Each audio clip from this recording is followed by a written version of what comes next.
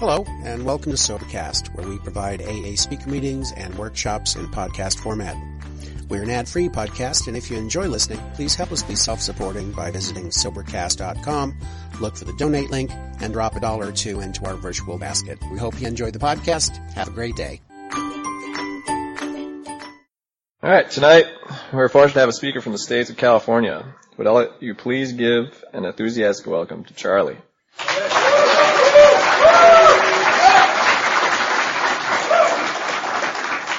Hi, my name's Charlie. I'm an alcoholic. I want to thank John for inviting me to participate here, and John and Matt for picking me up at the airport, and Matt for picking me up this evening. Everybody was on time except the luggage people at the airport. And, of course, I'm sure, they were overloaded last night. The plane was 8 feet away from the luggage place, and there were only 12 people on the plane, so they were preoccupied. But I don't complain. I soldier on. And today I walked up 6th Avenue, and I walked the other direction on 6th Avenue, came back, and did some work, and here we are. I am probably not the best example of Alcoholics Anonymous that you could have had speak here, but I am the one with the microphone, so my apologies in advance. I am always touched when I see things that go on like this, where people get together and have food and share a meal and put something together like this, that if it were left up to most of us in our natural state, we'd all be home on the floor, probably. The fact that people came here early in the afternoon and put food together, that they all pitched in and put together a meal and baked and made coffee and brought beverages and set this whole thing up, is a pretty remarkable thing for alcoholics, because nobody who did that is looking for a pat on the head. You don't get bonus points. They don't give you extra cookies at the end. It just is done because people like doing it. They just do it and they throw it out there and they don't know where it's going to go. I found that out from my first AA meeting. I've been sober since the 11th of June of 1981, and I have clap for the people who had to put up with me for those first 5 years.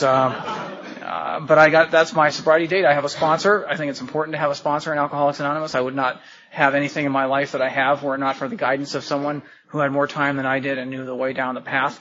But when I first came to my first AA meeting, it was probably a little bigger than this one. It was in Tustin, California. It was a Sunday night. There was coffee made. There were cookies out. There was a literature table with literature on it. There was a secretary, a woman who dressed up to stand at the podium. There was a speaker who showed up with a coat and tie on to try to look like an example of Alcoholics Anonymous. And it was all there, and I walked into that. It was all in place, and I got the benefit of all of that from people who didn't even know I was going to be there and didn't even ask me to thank them. They just did it because they knew there was somebody there who might do it, might benefit from it. And I've been the beneficiary of Alcoholics Anonymous as Larry T., my friend, says, divine inconvenience ever since, because everybody who put that meeting together, it was on a June day, on a nice June Sunday, and I'm sure everyone had something better to do that day. I'm sure they did. Everybody has something better to do tonight. Everybody always has something better to do, and then they come to AA anyway, and they find something that they can do that makes them feel better than what they originally thought they could do that night. And it seems to work out that way, and those are the people who are the winners and the ones who surrender to it. I woke up the other morning. I've got 2 little kids. I started late. I've got an 8-year-old and a 6-year-old. Both of them were asleep in my bed because they come in there. That's where they want to sleep. They won't sleep in their own beds. I tried that. I tried putting them in their own beds, and then sometime during the night, I wake up and they're both in my bed. I have a girlfriend who's just a wonderful human being, and I have income. I have a home. I go to AA, and I'm active here. I have guys I sponsor. I have good health. And I have a decent life. And it took me about 30 seconds to come to the conclusion as I lay there in bed, what the hell's the use? Have you ever had those moments where everything is just fine and you just think, why bother? And that's the kind of mentality I have, and that's the reason I keep coming back to meetings, because I have, that's been the basis of my life ever since I can remember. I'm Pete and Katie's son. I grew up I was born in the San Fernando Valley in California, and grew up in Encino, California for a while. Then we fled political persecution and moved to Orange County, and I spent my formative years in Anaheim, California, which is a little bit like Aberdeen, except we have an amusement park there, and just wanted to get away. I didn't know where I wanted to go, but I wanted to get out of Anaheim, and I wanted to get away from everything. Ever since I can remember, wherever I was not the place I was supposed to be. I should be over there. I should be with those people. And I never felt comfortable with people, and I never liked people. I still have my days. Not now, of course, but actually it's not people individually, but it's just the human race that is just this loathsome mass of procreating wastes of carbon, as far as I can see. I don't understand with the way people are how we ever even got into a second generation of human beings, really. They're just, as my sponsor used to say, just a bunch of miserable little rat-faced bastards. All of them. The problem I have with hating the human race is, on the other hand, I demand its approval all the time. And its adoration, if possible. And it really gives your life a sense of torque to have that kind of conflict going on. But I think every alcoholic understands that completely. When I am completely lonely, I mean despairing of loneliness and futility, the last thing I want to do is be around people. That doesn't say, alcoholics go, okay, and? You say that to the PTA, and they look at you like you landed from another galaxy. You can say things in AA meetings to people that they understand that when you say it in regular company, it stops the conversation. Right near the end of my drinking, I went to college when I was 17. I started college at 17 and graduated at 30, which showed you that I was certainly fulfilled my potential. And I got an internship. I was a journalism major, and I got an internship at the Los Angeles Times, which is a big deal, down in the Orange County edition. And so I was working at the LA Times a couple of days a week writing stories, and then I worked in a bookstore as a receiving clerk. I was going to be a writer, so I thought if I got a job in a bookstore, here, let me open. Yeah. So speak for yourself. Now I lost my track, and I'm going to have to start all over again because the LA Times, and on my last day as an intern there, I'd been there for a few months, and they took me out to lunch because they liked me, and that was important, even though I couldn't stand to go there because the pressure was so intense that when I left there, the first thing I did was go to a bar and get drunk and get sick, and then come in hungover the next day and have to do it over again. So we're in the car, and they're taking me out to lunch, and we were driving by a big agricultural field in Orange County where they were picking strawberries. There were a lot of people in this field, and they all had the big hats on and were picking strawberries. And I was looking at them, and I said out loud, do you ever wish you could just have a job like that where you could just be in a field picking strawberries all day? And everybody in the car, like one human, said, no! What are you, crazy? And it just looked so idyllic to me to just go out and sit in the middle of a field with nobody around me and just pick strawberries. That would just be so perfect. And they didn't understand clearly. And then after that, I couldn't be happier to be rid of them, to tell you the truth, because they were a real drag. But people don't think that way. We do. Everything looks good to us when it's not where we are right now. And people say alcoholics can't handle change. I love change as long as it's my idea.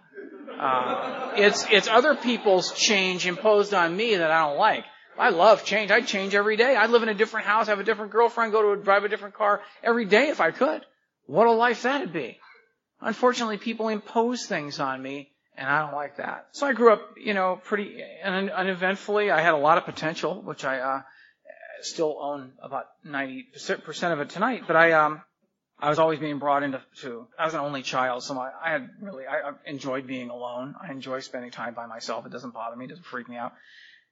And I was always being drawn into teachers' offices and priests' offices and counselors' offices and have my parents in tow and have them told, Charles has a lot of potential. We just don't understand why he doesn't do anything with it. And my dad had about a 5th grade education. I think my mom had about a 7th grade education. And they really wanted me to have an education. And my reaction to that statement was always the same. I just was seething as a teenager. And I said, great. I know I've got potential. I know that. And you know it. And now my parents know it. Thanks a bundle. And I will use my potential when I'm goddamn good and ready to. But not a moment before then. And when I use my potential, I hope you've got sunglasses on, Skipper, because I'm going to light you up. But until I decide to use my potential, why don't you go take your concern for it and go wipe it on some other sap? Because if you were such hot stuff anyway. You wouldn't be a high school counselor now, would you? It never came out in exactly those words. I usually said something like, I'll try harder. But I always reacted that way to every time somebody tried to suggest something or imply something that made me feel like I was less than, that I was not important, that I was not doing what I was supposed to be doing.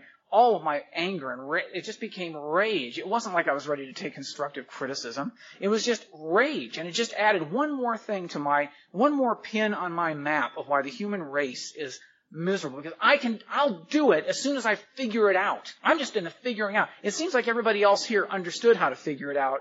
I didn't get it, and I didn't understand why. I probably wasn't even looking. I was immature.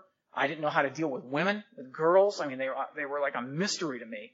And I'm 57 years old, and they're still I'm no more aware of how to deal with them now than I ever have been, but I'm racking up the numbers. Anyway,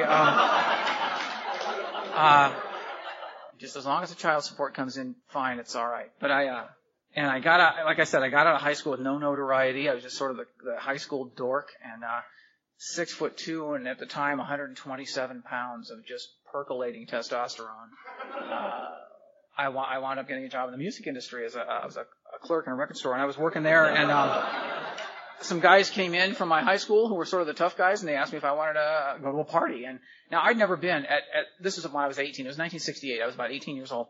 I just turned 18, and I'd never been to a party before. I didn't go to a party in high school. I didn't party. I don't use party as a verb. Party is a noun, and I never went to a party. And I didn't like people who went to parties, because people who go to parties are real sociable and really fun. And I hate sociable, fun people. I hate people who really enjoy small talk, because it's just a reflection of the size of their thoughts.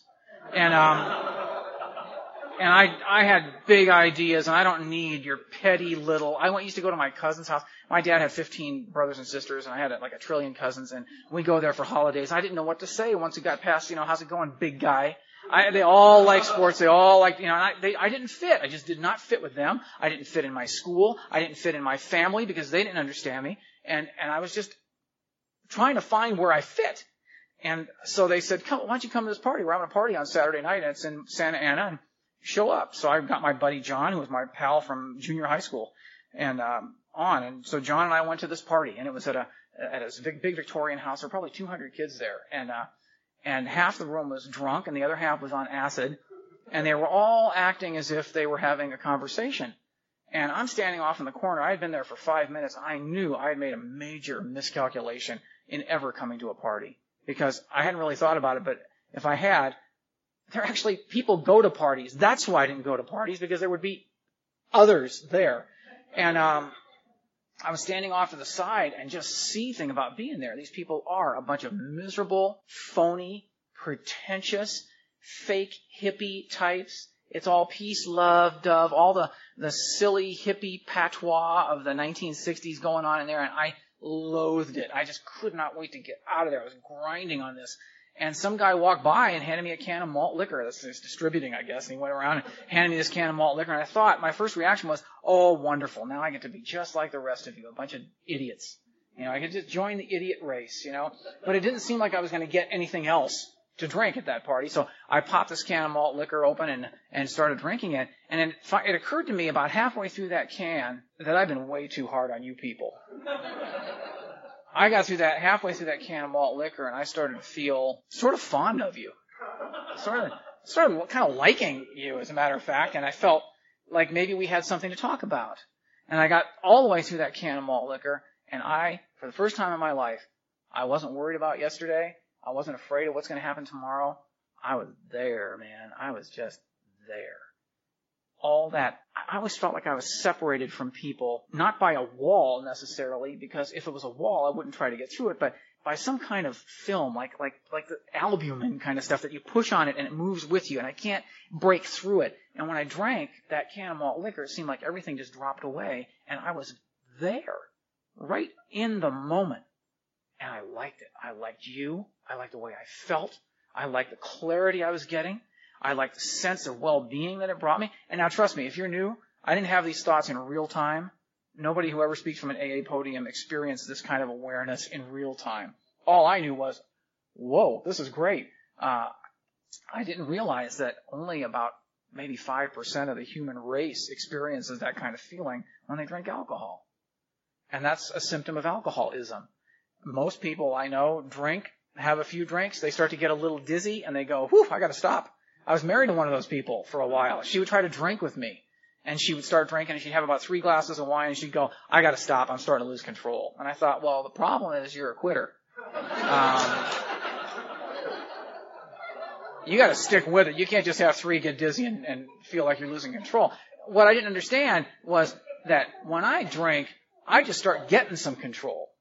You know, when I'm drinking, I'm out of control sober. When I'm drinking, I feel like I got it going. Think better. I drive better. I move better. I speak better. I'm smooth. I'm good with the women. Well, sort of, but I hadn't put that into effect yet. But I just knew that I was better drinking. I just felt better, and I could stay sober for a period of time if I knew there was drinking coming up on the end of it. It's fine. It was great. I'm going to go out and go to a party next week, or I'm going to drink with my buddies this weekend. And I just started. I became an alcoholic drinker at that point. I don't have a very exciting drunk-a-log. I'm sure most of you have much more. I mean, I used to come to AA meetings when I was new and just listen to the stories because I'd hear stuff, wild stuff. I heard this guy named Father Larry one time who said he woke up in a hot tub with a couple of hookers while he was a priest. And I thought, whoa, Father, go Padre. And, but I didn't have those. I've never come out of a blackout saying, cover me, I'm going in. Or come out of a blackout saying, okay, cut the red wire. Nothing like that happened to me. I've never come out of a blackout saying much of anything. I have come out of a blackout with people saying things to me like, oh, I bet that hurt. But, I personally, I don't say a lot when I come out of it. I liked blackouts at first. I thought, blackouts were amazing. I could be at a get-together, I like to call them, in Long Beach, drinking and saying, oh, I should be getting home. And then Santa Monica, standing in the middle of my living room 2 seconds later going, wow, this is great. I'm going to shave hours off my travel time. It was like being having molecular transport. All of a sudden you're over here and you appear over here. I thought blackouts were just what that was for. It just eliminated all the unnecessary interaction so I could get to the good stuff. And I blacked out a lot. I blacked out for about 12 years. And I drank through the 1970s pretty much. I got married in the middle 1970s, in 1976, and I love this woman. I thought that by marrying someone, I have a track record, as most males do in Alcoholics Anonymous. Men in AA, I don't know about women because they all talk amongst each other and giggle and then hate each other. But men never get that way. Men talk amongst each other, and it's like it's serious stuff that men are talking about. It's like, how do we get out of this? And after it's over, we don't resent each other either. We're really like, you're my pal now. I need to talk to you. But I've always had this sense that I didn't know I felt like I was being led into a trap, usually, with women that I couldn't resist. Because since I was 9 years old, I've been on hormone alert. I can spot a troubled female from 60 feet away. And I could walk into the Coliseum and pick one out of a crowd of 350,000 people and grab her. But, man, I'm going to clean this up a little bit, but I used to go out with this woman, and she was a friend. And I asked her one time, what do women think makes a great relationship? I'm just curious. What is it that you think makes a great relationship? And she said, dead serious, it's one where you laugh and screw, and laugh and screw, and laugh and screw. And we laughed and laughed and laughed and laughed, and then it was time to leave, I think, because screw was apparently coming over. And but that was what she said, and that's sort of the nature of my relationships. My first big crush was Sister Irene, and it sort of colored the nature of my relationship with women ever since. But I haven't stopped. It's almost like alcoholism. I know it's bad, but next time it'll be okay. And I have this, I gotta tell this story too, because it sort of exemplifies everything. I'll tell you a couple of stories that exemplify everything about me, and then you'll get it. When I've sponsored this guy named Tom, and he was getting married a couple of years ago, and he said he wanted to do a sexual inventory, just a straight sexual inventory to kind of clean up any loose areas before he got married. I mean, just kind of get things done and put away. Okay, so he came over to my house. Now, my kids, we have this rabbit named Domino. He's since gone into the big warren in the sky, but Domino had a fondness for my this little pink plastic ball that my daughter had. It was bigger than he was, but he really liked this ball. I mean, he really liked this ball. Okay, and Domino would get up on that ball and hold it still, and he would move his hips so fast that if I could do it, I have a 22-inch waist. I'll tell you, he just loved this ball. And he was relentless. He was always on this ball. I'd sit there drinking coffee in the morning, reading the paper, and look up, and the ball would go by, and there would be Domino right behind it. And then it would roll over, and he'd fall off, and then he'd run away. And then not an hour later, I'd look, and there he is again doing it, and he'd roll over and fall off and run away. And so Tom's reading his sexual inventory in the backyard, and all of a sudden the pink ball rolls out in our peripheral vision. And Domino jumps on it, and he starts doing, expressing his fondness for the ball. And Tom looked up from his inventory. He'd never seen it. He just looked over, and he goes back, and Domino falls off the ball and runs away. And so Tom continues reading, and a few minutes later, here comes Domino pushing the ball again, going at it, and then he rolls over and falls off and runs away. And Tom's looking over there. He stops reading. I said, just come on, keep reading. And he's looking, and he keeps reading. And not 5 minutes later, here comes the ball again, and Domino, right on top of it, rolls over. He's pushing on the ball. He's getting a little further than he had before. And Tom looks at me and says, this time it's going to be different. And I thought, that's the story of my life right there. Just when I think I've got it going on, I roll off the ball, if you know what I mean. And I think every man in this room understands exactly what I'm talking about, in a metaphorical sense. And, but my life, I'm a writer that's my job. And, I didn't start writing until after I got sober. I wanted to be a writer up until I got sober. And then I talked with this writer who was in my group and said, I've always wanted to be a writer. And his name was Maurice Zolotow. He's long gone now, but he was just a sweet guy.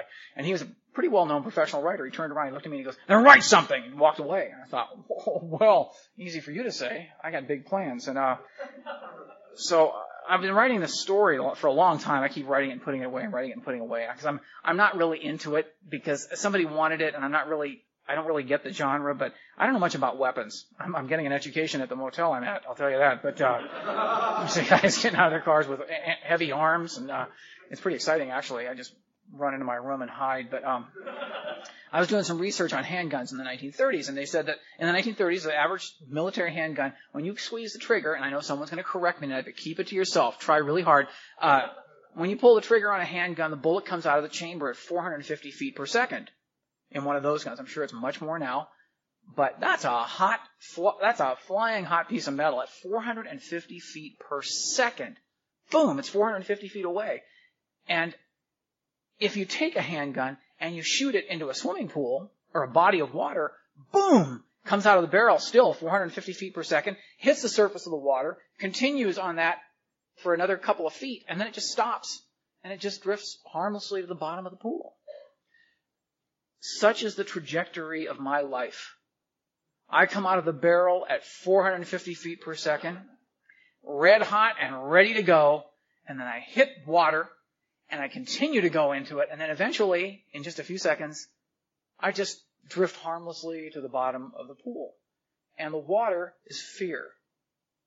And I come out blazing with ideas and thoughts and intentions that are all decent.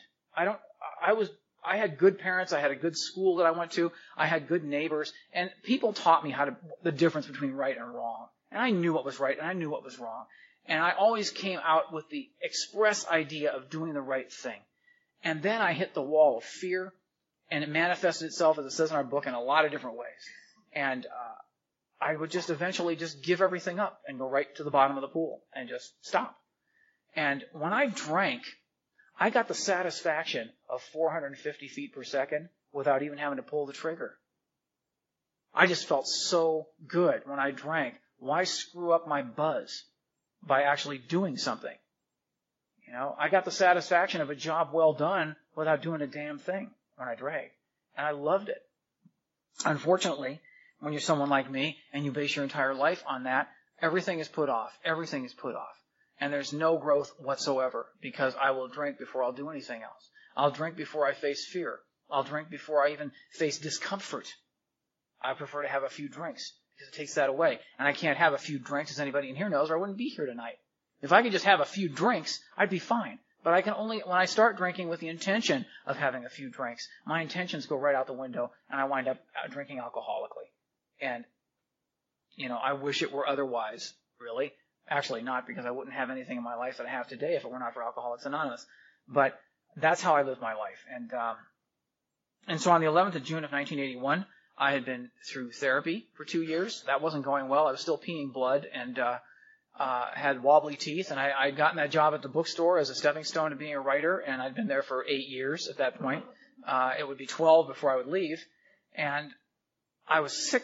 One time I came back from lunch, and I was still on a buzz from drinking at lunch, and I fell off a loading dock and broke my wrist, and had all these little, I pulled over by the cops quite often, and in those days you could pretty much get away with murder in L.A. with being pulled over by the cops, because if they had something better to do, and they got a call, they'd go take care of that and leave me there. And I had more times where either the cops knew me from being graduates of Santa Monica College or something.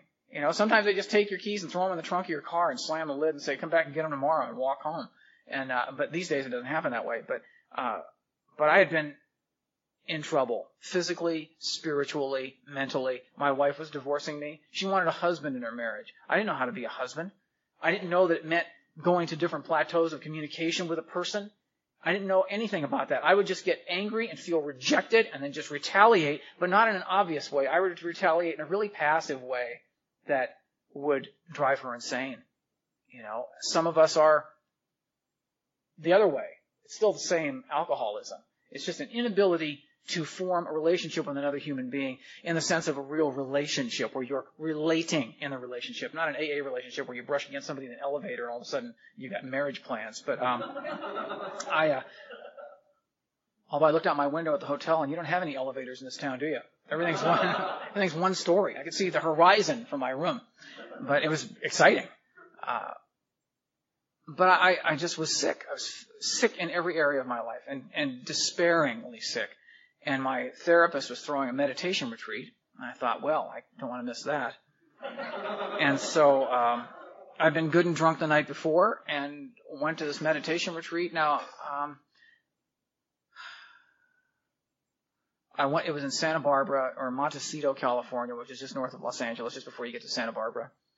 And I went there thinking that there would be wine there because it was at a Catholic retreat house, and Catholics drink wine. It's a pretty well-known fact. I was raised Catholic. That was the only thing I thought had any hope in the church was the wine. And I got up there and parked my car, and there were about 100 people there, and it was stacked parking, so I was one of the first people there. And I get up there, and the therapist, her name is Daisy, and she said, what would you like to drink? And I said, well, I'll just have a glass of red wine. And she laughed. She said, we don't have any wine here. How about some herb tea? I thought, oh, you know what I thought? Wine or herb tea? Wine or herb tea? Not even tea, which tea has, you can get some bite out of some tea. You can get a buzz. You can get kicking with some tea if you really use enough of it. Wine but chamomile is not going to cut it.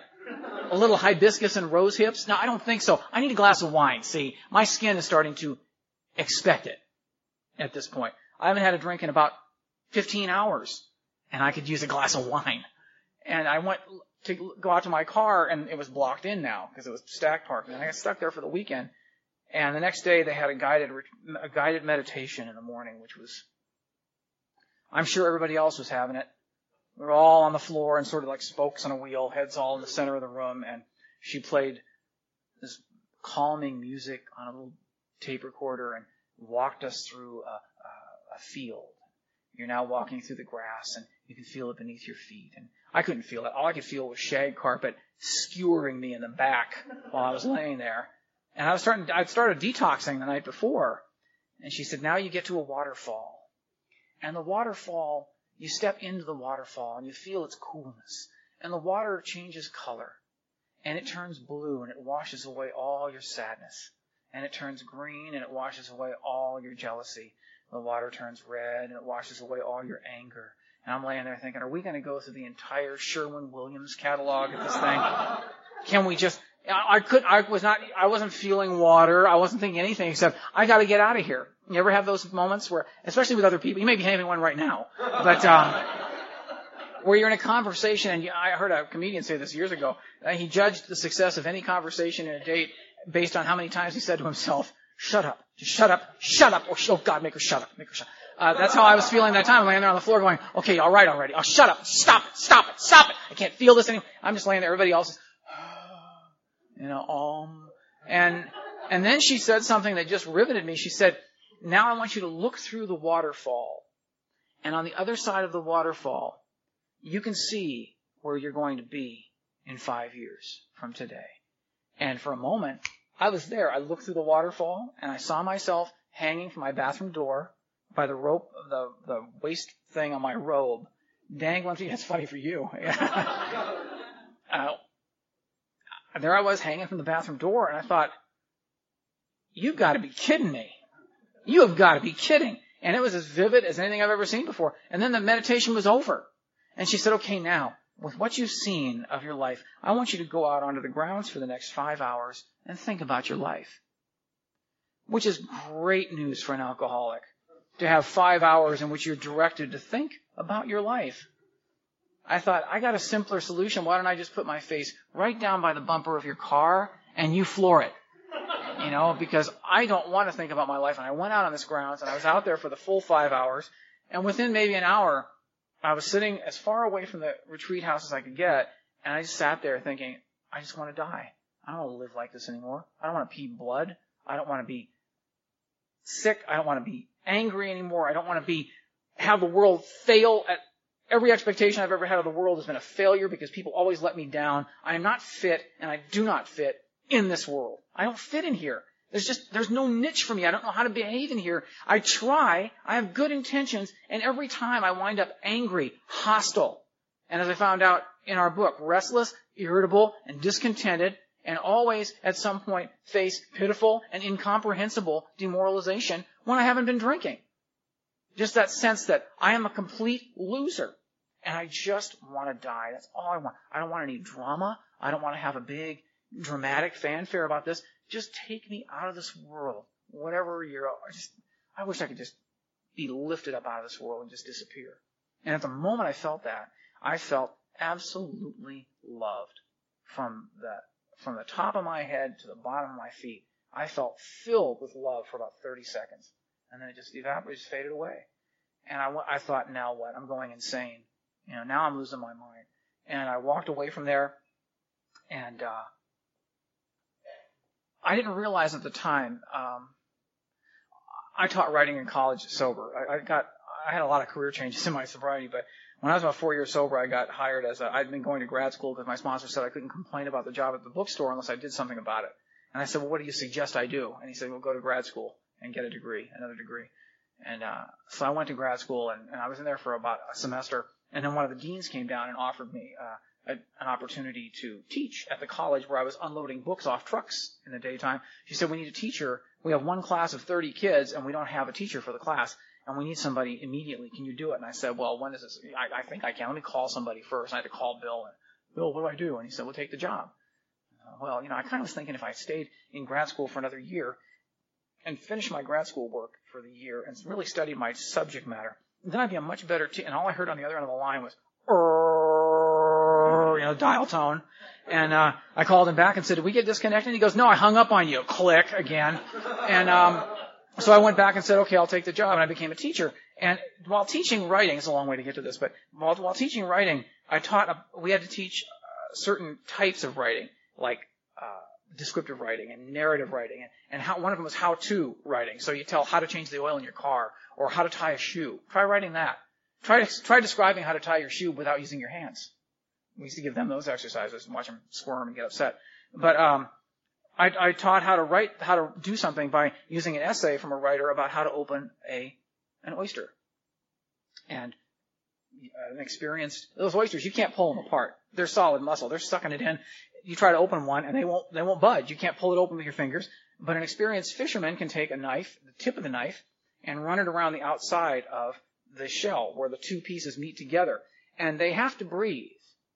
They have to open up a little bit to let oxygen in. And that's called the purchase point. And when the fisherman hits the purchase point with a knife, you can slide the tip of the knife in there, push it in, and just pull that baby open and open it wide up. It doesn't have any power against that. And once it finds the purchase point, you can open oysters all day as long as you can run that thing around and boop, there it is. Open them up. In the same way, the purchase point inside of me was that moment where I just did not know what to do. I didn't ask God for help, but I dropped all my resistance against any kind of outside help. And that was that little place where he just got his point in me, split me wide open for a second and said, I'm here. When you want me, I'll be here still. And then when I finally got an awareness of that something happening, I shut the door again. And I've been spending the last 26 years trying to get the door open again a little bit at a time through help from people in Alcoholics Anonymous. I went home from that retreat and I haven't had a drink since. I haven't taken a pill.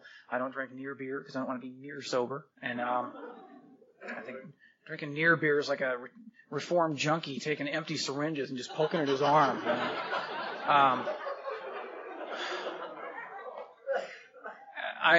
But I went home from there I never thought that was going to be, that drink that I'd had the week before, or the day before I went to that retreat was going to be the last drink I had. But I went home from that retreat and I thought, I'm not going to drink today. And I didn't drink and I white knuckled it for a while. I went to a wedding reception, and didn't drink there, which was crazy. It was crazy. And then I went to my sister-in-law, my soon-to-be ex-wife's brother died of alcoholism at 25. He drowned. I drank with him. We drank alike. We knew exactly where we were going and what we were doing. And he drove up to Lake Castaic in California and went in the water one day and never came out. And they had to drag the lake for him. And his widow, he had a 5-year-old daughter that he left behind. And his widow was alcoholic like I was, because I'd been drunk with her too. And I got a phone call from my mother-in-law, and she said, because I had told her, I'm going to quit drinking this week. I'm going to stop drinking. Because she'd seen me. She'd asked me one time if I had a problem with alcohol. And I said, maybe. As I was drunk on her couch. And I just dodged about 6 lanes of traffic crossing Pacific Coast Highway in Newport Beach to try to get to a liquor store at 11 o'clock in the morning to get about 3 bottles of champagne, which sounds really, really classy drinking unless you realize it was Andre champagne. That's about $1.19 a bottle. And I ran back through the traffic, dodging cars to get back across the street. And she said, do you have a drinking problem? I said, I don't know, do I? Throw it back on him. And it was her son who died of alcoholism. And so I got a call from her. She said, Debbie's getting out of the detox, the care unit in Orange, and she needs a ride to an AA meeting. Since you quit drinking this week, could you give her a ride to the meeting? And I said, yeah, I can do that. And I was detoxing myself. I'd forgotten how to walk the second day that I'd stopped drinking. I went to work and I was supposed to go up and get the mail, and I literally forgot how to walk. I had to sit down on a planter for about a half an hour and just sit there thinking, okay, I'm going to try it again, and then try to get up and go, no, that's not going to work. I can't do it. I just can't do it. And I didn't know that was a result of quitting drinking. That sometimes that happens. I was hearing people in my car in the back seat going, Charlie. I was hearing the same Steely Dan tape going over and over and over again in my tape player, and it hadn't been connected for 4 years. It just kept playing, and I was flipping away. I kept getting these imaginary gnats, these things that congregate right at the edge of your vision until you look at them, and then they go away, and then you go back to talking to the person you're talking to, and back they are again, like this, and you keep all I could do was brush them away, which was unnerving. My boss at work, she'd be talking to me, and I'd be going, yeah, I can do that, and it was now I do that because I'm mining hair, So I went to get Debbie and picked her up, and it was about 25 minutes to the meeting, 25-minute drive.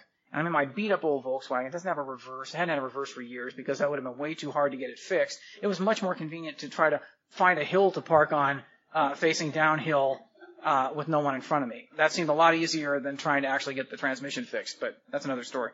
But if you're alcoholic, you understand.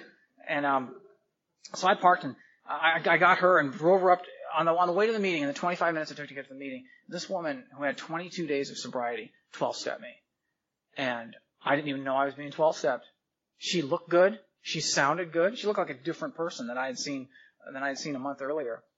And she said she'd been going to 3 AA meetings a day in this care unit, and that she was understanding the program, and that it made her feel like there was some hope, and that she felt like a different person, and she really liked what she was doing, and really wanted to get to this meeting to see if she could keep it going outside of the care unit. And I pulled up in front of the care unit, in front of the meeting that night, and I said, here you go. When would you like me to come back and get you? And she said, well, why don't you come into the meeting with me? And I said, because I'm not an alcoholic. Really? Charlie. No, don't even pay any attention to them. They just, I said, I'm not an alcoholic. And I was serious. And she said, you don't have to be an alcoholic. It's an open meeting. Maybe since you quit drinking this week, if you come in, you'll hear something that'll help you to stop drinking. And that was all I had to hear, was that maybe that somebody could help me. And I didn't have to be an alcoholic to go in there. I didn't have to say I was an alcoholic. But I went in there and I felt guilty anyway, because I thought I was sort of mocking you by being there, because I still had the ember of potential going. And once I got that fanned again, adios amigos. I really appreciate what you're doing here, but it really is loserama. And that's how I felt when I came in. And people kept coming up to me. Now you got to understand, at the time I was 30 years old. I wore a Sherlock Holmes hat. I had shoulder-length hair and a big mustache. I had sunglasses on and was in a wool jacket with a wool sweater vest, and my shirt buttoned to the neck, and it was about 109 outside that day. And I'm standing in the back of the room, and I wore boots at the time, and I'm rocking on my heels and doing this and getting really annoyed when people would come up and say, are you new? I thought, no, I'm not new. Because I thought new was like you were drunk when you came across the threshold of the meeting. I got 4 days. And they would do just that. They go, oh, and I'd go, you know, that was the hardest 4 damn days of my life. So I'm not new. You know? I was serious too. I mean, I'm not new. It's just, you know, there's so much going on. There's a lot going on. I've got the big picture of things. You people are, you know, I know you want to keep it simple because it's clearly for simple folk. And, but I've got this big picture matrix of how the world is and ought to be. I can't even express it to you because you just chuckle, you know, because out of ignorance, I guess, but boy, I wish you people well, you know, but I sat there at the meeting and the speaker made me laugh. And I remember sitting there laughing. I laughed for a different reason the rest of the meeting did, because I was really thinking that what he was talking about was logical. When he talked, his name was Ron. I remember this. And he was a lawyer in San Pedro, California. And he had been in the army and got drunk and crashed his Jeep and flew over the top of the windshield and hit a tree and broke his jaw. So they wired his jaw shut, except he had one broken tooth in the front. So he would put a straw through there and drink his bourbon with it. And he thought it was really ingenious because he stuck the bourbon through the straw until someone said, what are you doing, man? If you get sick and you have to vomit, your jaw's wired shut. You're going to suffocate. And he said, and it jolted him so that from then on, he carried a pair of wire cutters in his back pocket when he drank. Now, people laughed exactly like you did, but I was laughing going, yeah, these people are smart in here. That's what I would do. You know, I wasn't getting it that he was telling a story about recovering based on his experiences in the past or qualifying as an alcoholic. I was still relating on a purely new ground where I thought, now somebody's talking some sense. There was a guy, I kept coming back because Debbie for the next week, they got me a big book, which was, you know, come and get a big book. Get a big book? Get a big book yet? Come on, get your big book. I thought, does this book have a title? I work in a bookstore. We got a lot of big books there, but if it's not as big as Arneson Art Through the Ages, it's not a very big book as far as I'm concerned. Well, yeah, come on, get your big book.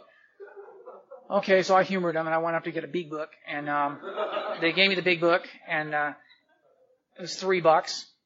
It was $5. I'm sorry, it was $5. I had $3 in my pocket, and the woman who was a literature chairperson said, I've only got $3. I'll get it next time I come back, with the addendum in my head, because I'm not coming back, and I'll get it next time I come back. That's fine, just you know. And she said, no, come here. You got $3? I said, yeah. She goes, you give me $2. The book is yours. That other $1, put it in the basket when it comes by. Because you can't stay sober on somebody else's dime. Okay. So I put the $1 in the basket. And I thought, what am I going to do for coffee after? Because they all wanted to go for coffee. Let's go for coffee. We'll go for coffee. And then we'll talk. We'll talk a lot. We'll talk about numbers, 3 and 4 and 7 and 8 and 9 and 10.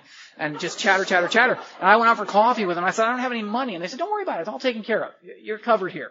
Want a piece of pie or something? No, I don't want to owe anybody anything. And I walked away from that literature table. And I realized as I was walking away, I'm into the IRS. I'm into the every credit card company in North America. I owe my boss about $250 to $400 because I've written bad checks at work. Not a good idea. And because they can find you, I found. And I owed everybody pretty much. I owed my ex-wife because I had tapped out her credit card. I owed everybody on earth, and now I'm into AA for $3. Because she said, just come back and pay it when you can, and if you don't have the money, it's all right, you don't have to pay it. And I just felt terrible when I left. I felt like such a loser, such a shabby loser. And I got their big book, and oh man. And I came back the next week because Debbie was going to get a 30-day chip. A chip! I don't know if they give chips out here. They give little tokens for links of sobriety in Southern California. They call them chips. And Debbie said, well, you got to come see me get a chip. And I thought, well, I couldn't miss that. A chip, really? And she goes, a chip and I get a chip. If you stay sober, Charlie, for 30 days, you get a chip and a hug. I thought, a chip and a hug? I need a chip and a hug. I don't want anybody to touch me. Don't touch me. And so I went back the next week to see Debbie get her chip. And all the people from the recovery house she was from, they're all crying and applauding. It was like, Academy Award night. She got a 30-day chip. And I'm thinking, big deal. Until I realized the third week how the wheels can come off of things so quickly sober. And the third week I came back to AA because I was only going to one meeting a week, mind you, because as I understood it, AA meets on Sunday, just like any church does. The church of AA is on Sundays. And so I came back the next week because at 32 days, Debbie got drunk. And she didn't get back to AA for probably about 9 years, close to 9 years. And then I felt like I'd been dumped in AA. Like, oh no, I don't have any friends here now because the only person I knew was Debbie, and she got drunk, and she gets to drink. That was my first reaction is, oh man, she gets to drink, and I'm stuck here because I know I can't drink. I just can't do it anymore. And so I was still detoxing, and I went there for the next 2 weeks, and then finally somebody suggested I start going to meetings closer to where I work because a guy named Keith Carpenter spoke at the meeting, and he asked me how many meetings I was going to, and I told him, 1 a week, and he said, that's not enough. You got to go to more. And I said, well, by the time I work in Santa Monica, I live in Anaheim. It's about a 40-mile drive. By the time I get home, it's 8:30. I can't get to a meeting. It's too late. He said, well, why don't you go to meetings by where you work? I hate that kind of logic. That just annoys me no end. And I thought, okay. He said, here's where the meeting I go to meets on Wednesday nights. I'll look for you there. He gave me the address of the synagogue for the Pacific Group, and I went there, and at the time, the Pacific Group was about 300 people, all happy, full of hope. Just irritated me no end. And I didn't get it. I went in there, and I didn't understand how people could be so happy, sober. That there must be some kind of joke. There's something here that I don't get yet, and I think I'm going to find out and be really disappointed again in who these people are, because they all seem to be sincere. But I know there's got to be a sales pitch. There's going to be a rub for money. There's going to be something that's going to I got my guard up for everything in AA. And I sat next to this woman. I'll tell you, this turned my head in AA. I'll tell you. I sat next to this lady named Alice. And Alice was this little black lady, and she's in the back of the room. She's like a little banty rooster. And she was about my age, so she had to have been about 30 at the time. And she's sitting in the back of the room, and I sat down next to her because it was an 8:30 meeting. I got there early. I was there at 8:28, and sat down, and she says, how long are you sober? I said, about 30 days, because I got my chip and a hug. And actually, I was 45 days sober at the time. And I said, how long are you sober? And she says, 35, and she didn't like that. I was sober more than she was. And she says, where do you go to meetings? And I said, well, I haven't been going to many meetings. I'm just here because someone gave me a card to come here. And she says, you got a sponsor yet? No, I don't have a sponsor. She goes, you better get you one. Okay, I'll get me one. You gonna be at the meeting tomorrow night? I said, I don't know where the meeting is tomorrow night. And she goes, you got a piece of paper and a pen, or a piece of paper? And I said, yeah. And I gave her a deposit slip for my checkbook because it wasn't likely I'd be using that anytime soon. And I handed her that, and in this, she had this rapidograph pen, and she wrote in the tiniest, finest handwriting. because I told her where I worked. She wrote me directions Monday through Sunday from the driveway of where I worked. All in this tiny, perfectly legible handwriting, Monday through Sunday. You pull out the driveway on Monday night, you turn left. You get to 20th Street, turn left again. You drive down, she gave me all the directions by all the local stuff that I was used to. And I kept that thing in my wallet for probably 6 months before it just fell apart, before I memorized where I was supposed to go. But I go there the next night, because Alice gave me this, and sure enough, she comes shooting through the crowd. Here comes Alice, and she, hey, you got a sponsor yet? I go, no, not yet. She goes, you better get you one. I said, yeah, I'll get me one, Alice, And I asked somebody, what do I need? What's a sponsor for? And he said, well, they'll take you through the big book. And I thought, they'll walk me through that complex big book that you have?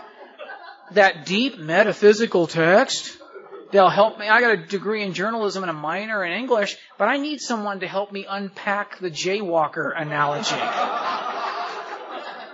I really need someone to guide me through the deeper meaning of, gee, Ma, ain't it grand the wind stopped blowing?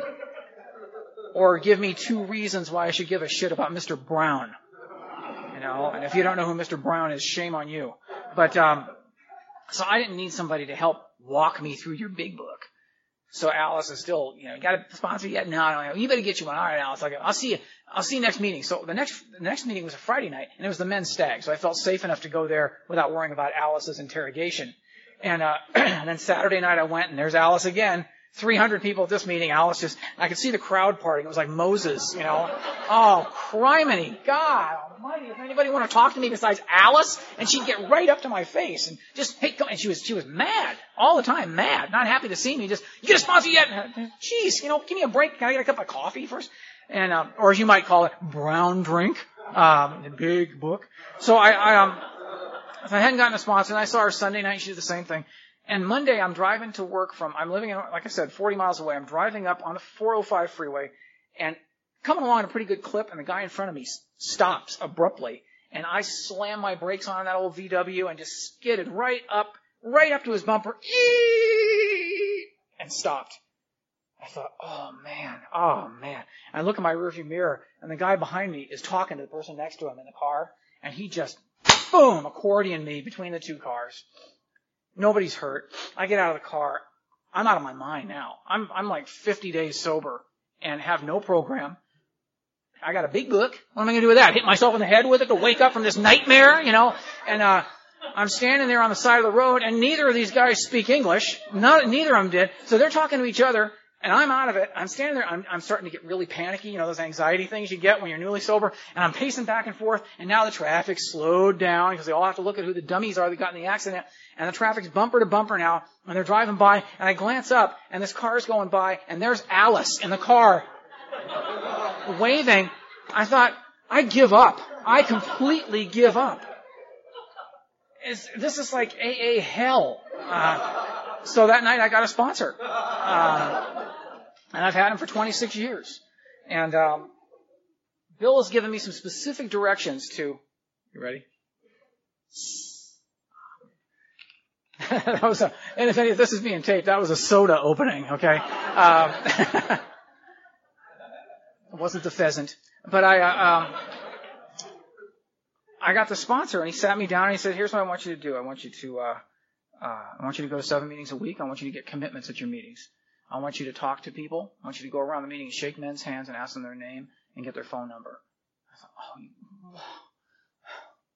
why do I have to ask guys for their phone? Come on, man. I don't like people. I don't want to go out and talk to them. I'll just go to the meeting. And he goes, no, I do not want to see you in your seat before the meeting starts. You are up and you're walking around and talking to people. Oh, you gotta be kidding me. This is such crap. I want you to call me every day in the morning. And I want you to pray every day. To what? To what do I pray? He said, just pray to God, however you understand him. And I said, he said, I'm not negotiating with you. I just want you to pray. All right? Okay. And then I want you to go out for coffee with people after the meeting and get to know people. All right, I can do that. So I started doing that. I got commitments to all my meetings. I got cleaning a coffee pot commitment, literature mule Wednesday night. I was good enough to carry the box in because the guy had a bad back, but he sold it. I just carried it in and then took it out again. And I did some mop-ups on Saturday night and set up on one night. And I just I had all the service work to do. And I was told in my group we treat it like a job. And I thought I caught him in a lie. He said, AA, you need AA more than AA needs you. And I said, well, if that's so, how come I have to be at my commitments every single night? Huh? And it got you there. And he said, well, that's not AA. There's somebody in AA who's counting on you to be where you say you're going to be when you say you're going to be there. So you might just do it for that person and show up and be on time. See what happens. Okay, so I went and I did all that stuff for weeks and months, and I wound up at 8 months sober thinking this really doesn't work. Because I had a spiritual awakening. I kept hearing about spiritual awakenings. I hear all these people get up and talk about, I just had a spiritual awakening today. And I thought, oh, that's good for you. You know, I need a spiritual awakening. I'm not having anything. I'm not even close. I pray to my bedspread. I talk to my sponsor every day. All I do is tell him that I'm going to work and I'll see him at the meeting that night. And I get there and he'd be at the meeting. I got something I'd never had before in my life, and that was a date book with a calendar. And in the back of that there was a place to put phone numbers, and I was getting guys' phone numbers and writing those in the back. And I was told, like, one guy told me, here's my number. I want you to, it was a Friday night. He goes, his name was Richard Barton. He said, I want you to call me tomorrow. Call me tomorrow at 1 o'clock. And I was so scared that literally I went home and I sat by the telephone from 12 until 1 just to be sure. He said, I don't mean 1:15. I mean, call me at 1 o'clock. And I was dialing the number at 5 seconds to 1 because I knew it would take time to ring through. I got him right at 1 o'clock. And I go, Richard, it's Charlie calling you at 1 o'clock. And he goes, oh, hi. What are you calling for? I thought I was the most important part of your day, you know, the way it sounded last night. I said, well, I was a new guy you met last night and you told me to call you. Oh, yeah. How you doing? Okay. You going to the meeting tonight? Yeah. Great. I'll see you there. Click. Wow, I was kind of hoping for a little more, you know, like the secret to what's going on around here. And I started calling people just to say hi. Sometimes I got their answering machines. There weren't many answering machines back in those days, but I'd get them and I'd hang up. And then my sponsor said, why don't you just leave them a message? I go, well, what do I say? So my pat answer was, hi, this is Charlie. I'm sorry I missed you. And I'm new and I got your number the other night. I'm just calling to say hi. I'm doing okay and I hope I see you at the meeting tonight. Bye. Click. And that was all I said. That was all I needed to say. People would come up to me. I didn't even know who I was calling because I didn't remember their face. I just had their number. The guy would come up and go, hi, I'm Jim. You called me today. Thanks for the phone call. It made my day. I thought, how did it make your day? I didn't say anything. But if you're around a while, you know what a phone call on your answering machine means when someone just calls and says, I'm just thinking about you and I'm just checking in. It changes everything. It changes everything. And I didn't believe it. I'm still cynical and skeptical about everything around here because it never works out. I put my hope into things and it always falls apart. I come out of the barrel of the gun ready to go and I always hit the water, and it's always something that you've done that has let me down. And I'm not going to let my guard down for this. And so how do you have a spiritual awakening when you've got your guard up all the time? And I told Bill, I want to do the steps. I'm tired of just going to the meetings and doing the service work. Let's do the steps. And he goes, what steps are you talking about? And I said, the first 3 steps, maybe? And he goes, are you calling me every day? Yeah. And you're going to meetings every night because I see you there. Yeah. Do you like going to meetings every single night? I said, no. And he goes, but how do you feel when you leave? And I said, good. You ever go just not wanting to go at all? And I said, yeah. And how do you feel when you leave? I feel better. And you're praying every morning, right? Yeah. And you're doing your commitments. You're going out for coffee because I see you at coffee. What part of the first 3 steps do you think you're not doing? Because they're a lot more than just ritual, pal. The steps are not sitting around figuring out how to talk about God. It's throwing yourself down to God like a child would. And my prayers were pretty simple and embarrassing to me because I would say, hi, God, I need your help. I'd like to stay sober today. Please show me what you want me to do and I'll try to do it, and give me the power to do it. And thank you. And I would pray for the people that I knew who needed help. And then I would just say, and please give me, please, when you let me know your will you please let me know in a really obvious way? Because if you don't, I will miss it. I will miss it. So be really obvious, please. Thank you. And that's how I prayed. And, but I wasn't getting the spiritual awakening I wanted. And then, Bill said, I said, when can I expect a spiritual awakening then? And he goes, you can't expect anything in sobriety. Just be ready to be surprised. Just relax. I don't know when you're going to have a spiritual awakening. I'm not God, and I can't tell you when God's going to make himself apparent to you. But why don't you just keep doing what you're doing and see what happens? So not even a week later, I'm mopping the floors at Sunday night at Ohio Street, which is a West LA clubhouse, and I'm looking at the people standing in line to thank the speaker, and there were probably 120 people in line, and I'm looking at their faces, and my eyes went across their faces, and it occurred to me in here and not up here that I knew every single one of them by name, and I liked them. I liked them.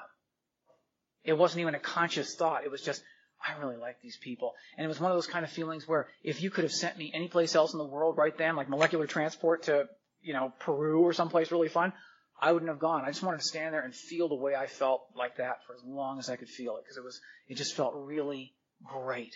And I called Bill at home and I told him what happened, and he said, you just had a moment of grace. Now you know what a moment of grace is. Why don't you just keep doing what you're doing and seeing if you can't get some more of those, and maybe you'll learn how to live your life in a way that brings God out and lets him play rather than keeping him locked up inside. And I've come to believe over the years that God is not something that I pray to up there. He's not over there. He's not hiding behind the piano or something. God is inside of me in the same way that he's inside of you. He's in this podium. He's in this soda. He's in the lighting. He's in everything. He's in everything. He permeates this life. And so that makes it incumbent upon me to treat everything in life with respect, A. And B, it allows, and the trick of this all has been for me, that I never get to see God in myself, ever. But I get to see him in other people. And when I look for him, I especially get to see him. And that's a spiritual awakening. That's a consciousness that God is in every situation. If I can look for him and surrender myself and my expectations to him, then he will give me something that he thinks I need, and I don't have any right to call it. I can't call it. And so when I'm frustrated or angry, I try to surrender the situation to God and see what happens. And sometimes I don't even know what happened. And I go away, and then 6 months later it occurs to me, that's what happened. Oh, and I didn't even know it at the time. It took me 6 months to figure it out. So I don't even know it when it's happening. And they say in AA all the time, don't leave 5 minutes before the miracle happens. I would suggest that you not leave 5 minutes before you find out that the miracle's already happened for you, and you just haven't gotten it yet. Wouldn't that be a shame if you already got the miracle and you pissed it away?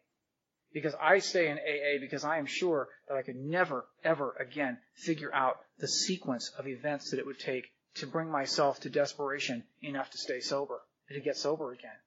I'm not one of those people who believes that if I drink, I'll die. If I thought I'd take a few drinks and just go toes up on the floor, like Dylan Thomas, he died, his anniversary of his death was yesterday. He's 39 years old. He drank 18 shots of whiskey and dropped dead on the floor. And I thought, if I could do that, I might drink again. I get to about 6 shots though, and I wet my pants, I throw up, it's really ugly. But my fear is that I'll start drinking again, and I'll live another 35 years. And I'll just be in this slow, almost imperceptible degradation and terror all the time, until finally there's just nobody there. There's nothing left. All the lights are out and everybody's home, if you know that feeling. And so I stay in AA and do the stuff that people ask me to do. I wound up getting like I said, I got that job teaching, and then about 7 years later, I wound up getting an opportunity to write professionally through a sequence of what seemed like coincidences, but they weren't. I got asked on my teacher vacation during the summer, or during the winter. A friend of mine was going to meet with an animator, and he said, "Why don't you come with me? I'm going to go meet with this guy and we get lunch later." Okay, so I just puppy dogged along and met this animator and sat down and talked with him, and we had a mutual like for Bugs Bunny cartoons and Looney Tunes, and we talked about that for about an hour. And so he says, "What do you do?" And I said, "Well, I'm a teacher." And the guy, the AA guy I was with, goes, "Charlie's a writer." And I said, "Well, I write some." And he goes, "Really? Could I call you if I need help on something?" And I said, "Yeah, okay." And I gave him my number. Didn't think anything of it. About 4 months later, he calls me. "I need help with something. Can you help me with a story?" Because he was working on a story. He couldn't figure it out. So I went over and worked with him for 3 days. And then about 6 months later, he got hired by a studio as the head director at their animation unit.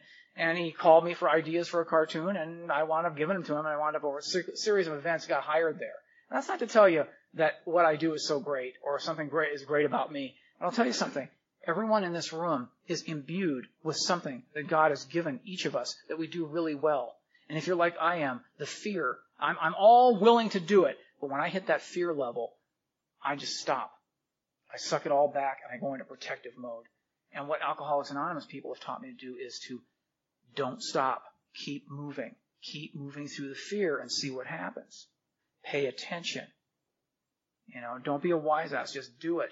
And I wound up doing it, and I started getting better and better at it. I wound up staying with this company for 16 years. I wound up, it's attitude also. I got to tell you, it befuddles me, truly. I wound up, when I was I was writing animation, and I got sent to do a presentation for the publishing department that they were starting at the studio. And they said, go over there and tell them everything you know about Looney Tunes.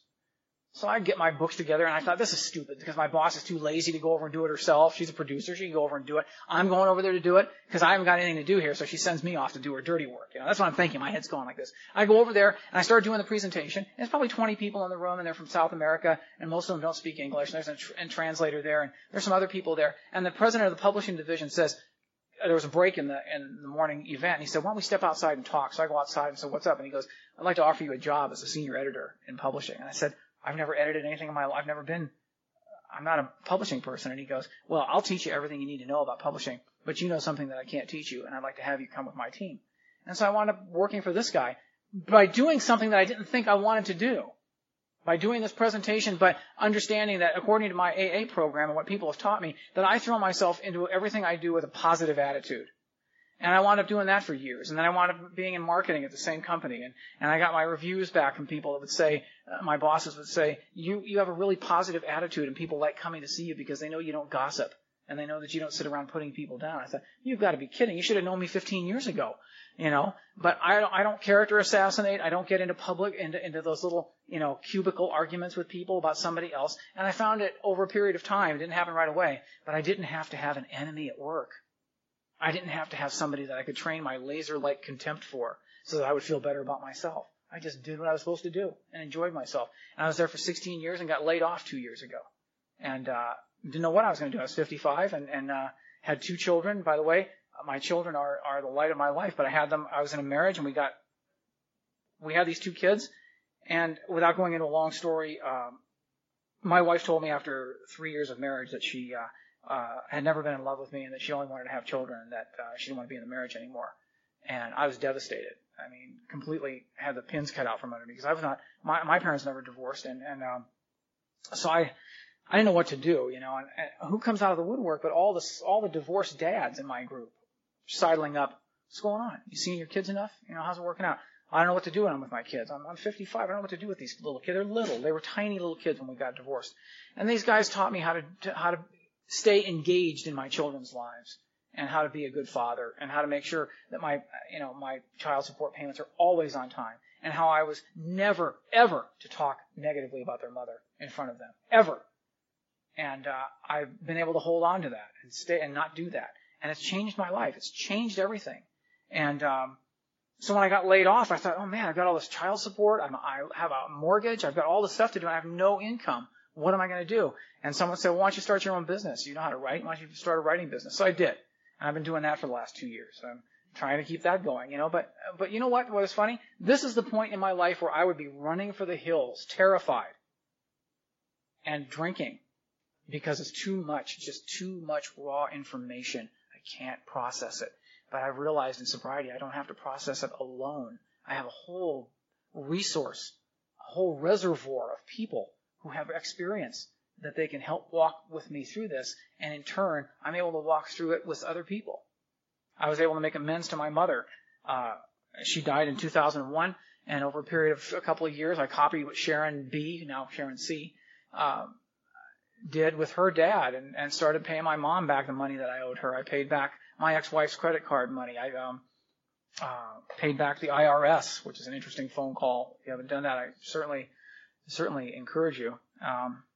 Because I found something out about dealing with the IRS, and that is that there are actually people there who will talk to you, who are not crazy and are not punitive, but who wanted to help. And they helped me. They helped me get out of my IRS debt so I don't have to look over my shoulder. And there was a guy in AA who sat down with me for a year, and I had all these debts piled up. I had a box full of bills. And he sat down with me and he said, here's the letter. Here are the letters you have to write to people. Write them by hand. 26 letters I wrote to people about the debt I had and told them I was going to pay them back, but I couldn't pay them the full amount today, and I couldn't pay them the full payment amount today, not even the minimum. But I'll send them $5, and if that's not acceptable, please call me and let me know, and we'll make some other arrangements. No one ever called me. I just kept sending the money in. And as I got back on my feet, got a little bit ahead, I started sending the full payments in. And within 2 or 3 years, I had most of that debt paid off. And my mom's debt was something that was nagging at me. And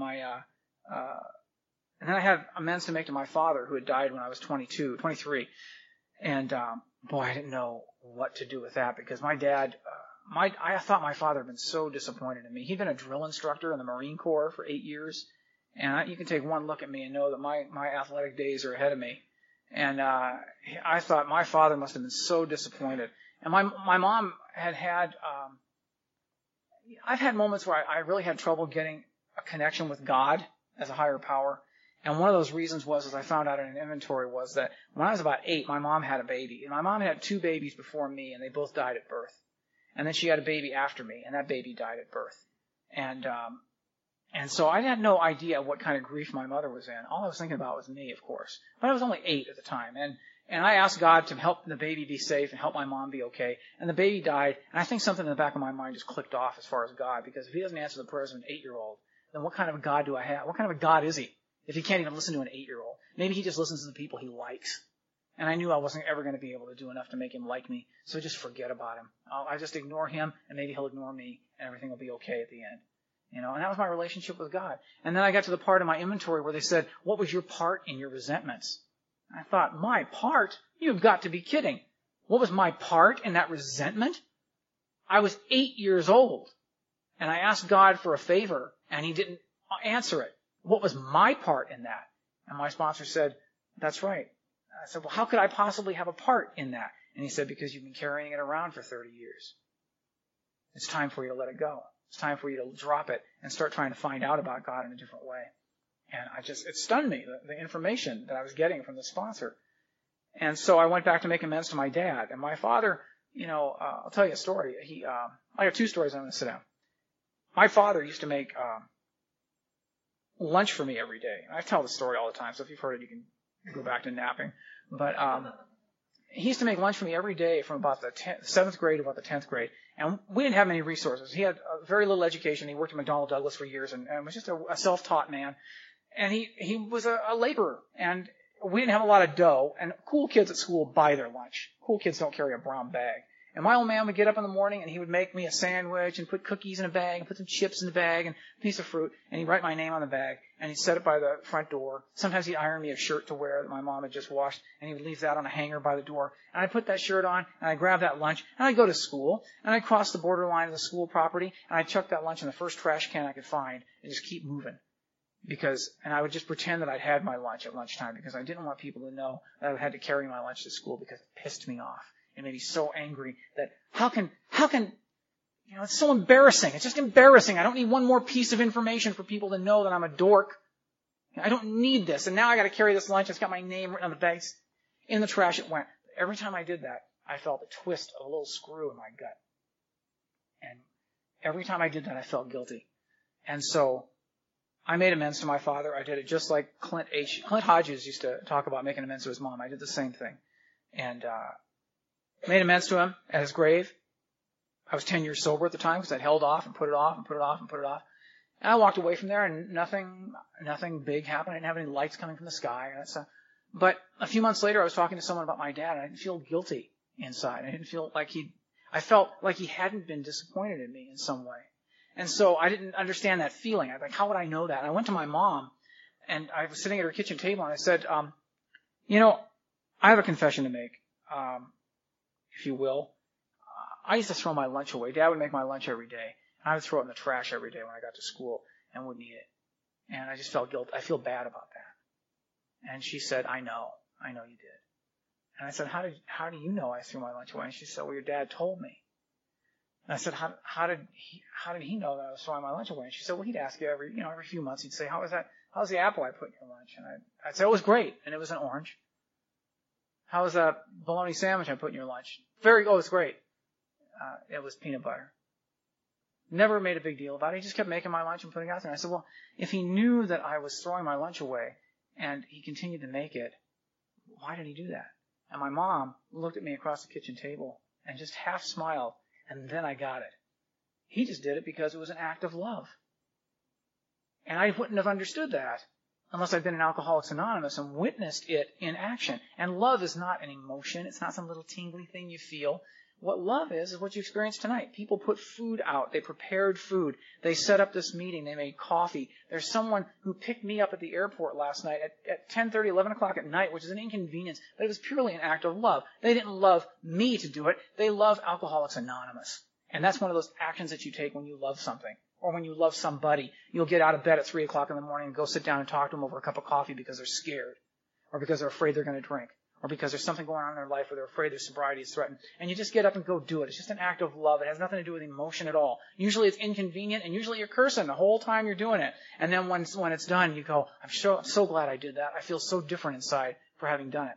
And my father did that. And I never got it when he was doing it, you know? And the food is laid out here every single night. The lunch is made right here.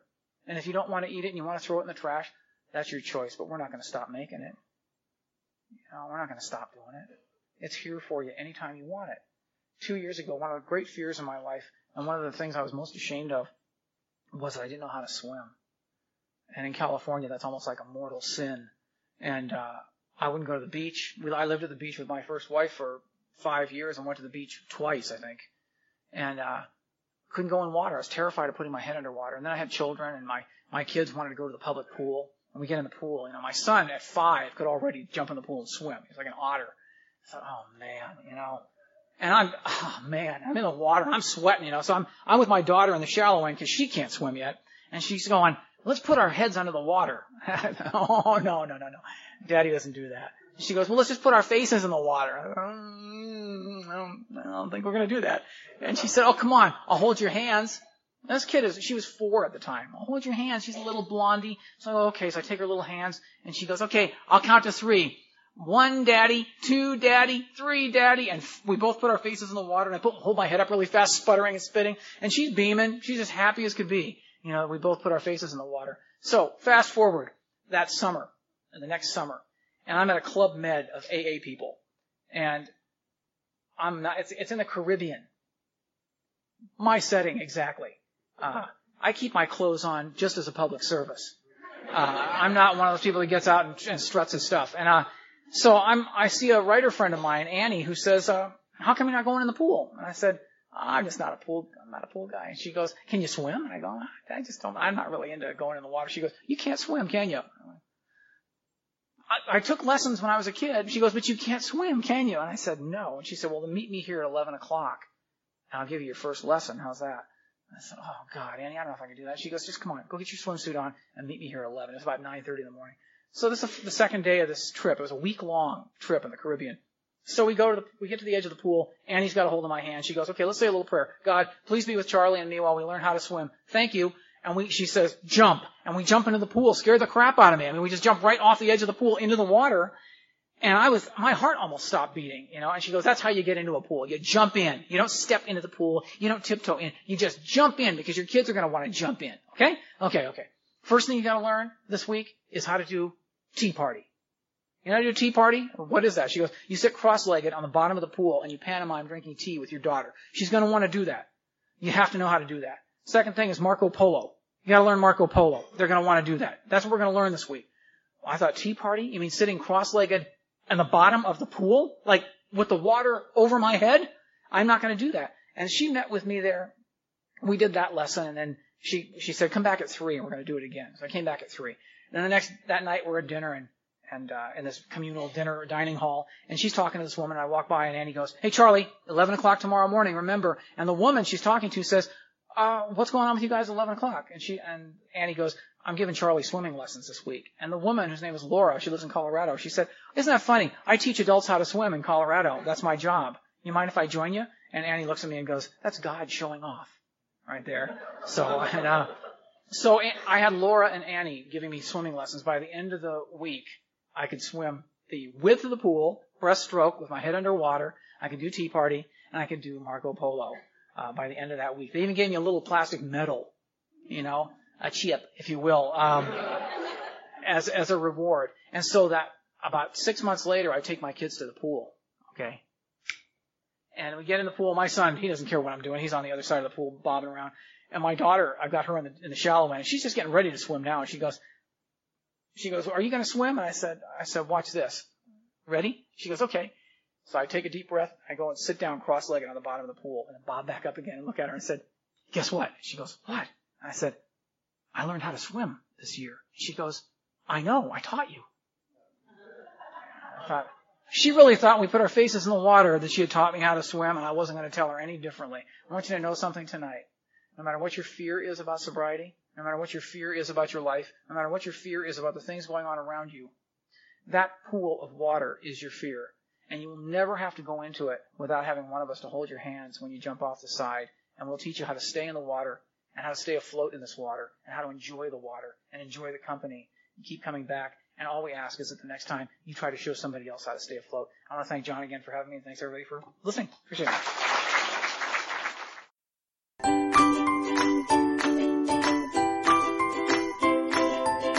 Thanks for listening. I hope you enjoyed the podcast. Sobercast is ad-free, and we'd like your help in order to keep it that way.